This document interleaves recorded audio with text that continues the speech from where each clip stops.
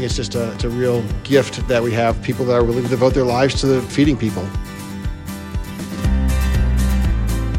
The 24th episode of the Positivity in Ag Daily Podcast hears from the president of Ever.Ag Insights, Phil Plourd. From analyzing key market drivers from local farm finances to global macro forces, his role is to assist the farmer, and he doesn't take being part of the agricultural community lightly. He has a lot of expertise in the dairy markets, and I had the opportunity to pick his brain what he thinks may happen to dairy this year. And while there may be less consumption of milk, there are still many opportunities ahead. To say the least, if you ate cereal and milk this morning, you may have been one of the few. Listen in to hear more. Yeah, so I'm Phil Plourd. I am the president of Ever.Ag Insights. I've been hanging around dairy markets, risk management analysis for a long time now, for more than 25 years. A lot of ways to grow our innovative products in the dairy market, but taking a step back to fluid milk consumption, it's down. Tell me why we're seeing that.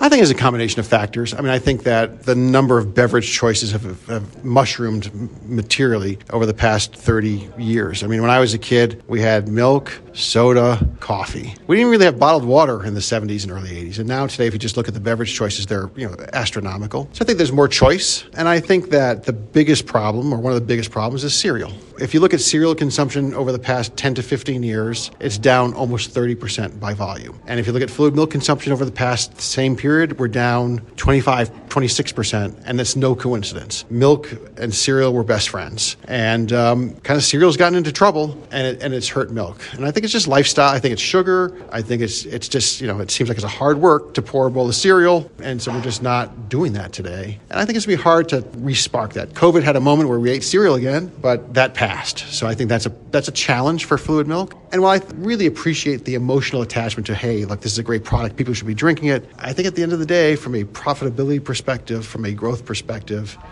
the great news story in dairy is cheese. It's a better marketplace to be in. There's more value add. There's more opportunity globally. And so, we can be sad about fluid milk, but I think that to obsess about it is probably not where we want to be, because there's been so much good going on elsewhere, especially with a product like with cheese. If you were to forecast 2023 here for the year for dairy overall, what would you say? Well, if we're talking about prices, I think that it's going to be a more challenging environment. 2022, by the numbers, not for every farm, every neighborhood, by the numbers, 2022 was a good year for dairy in the U.S. We're going to see those margins come down in 2023. I don't see disaster, though. I think that DMC, the Dairy Margin Coverage Program numbers, I think, we will see sub $10, maybe even sub $9 for the year, but not anything of epic proportions like we've seen in big downswings. I just don't think we're not going to get so long on milk that it's going to take a long time to unwind the extra. I think we're going to be a little overshooting for a while, but I think not so much that we can't pull it back in. So I'm not optimistic about prices this year compared to last year, but I'm not super pessimistic either. Well, what an optimism and positive perspective you bring. Anything else that you'd like to share? No, keep at it. It's a tough business, man. I think dairy farming is I couldn't do it, and I have a lot of energy, I think. And I think it's it's a real gift that we have people that are willing to devote their lives to feeding people. And I'm lucky to have just a little part of it.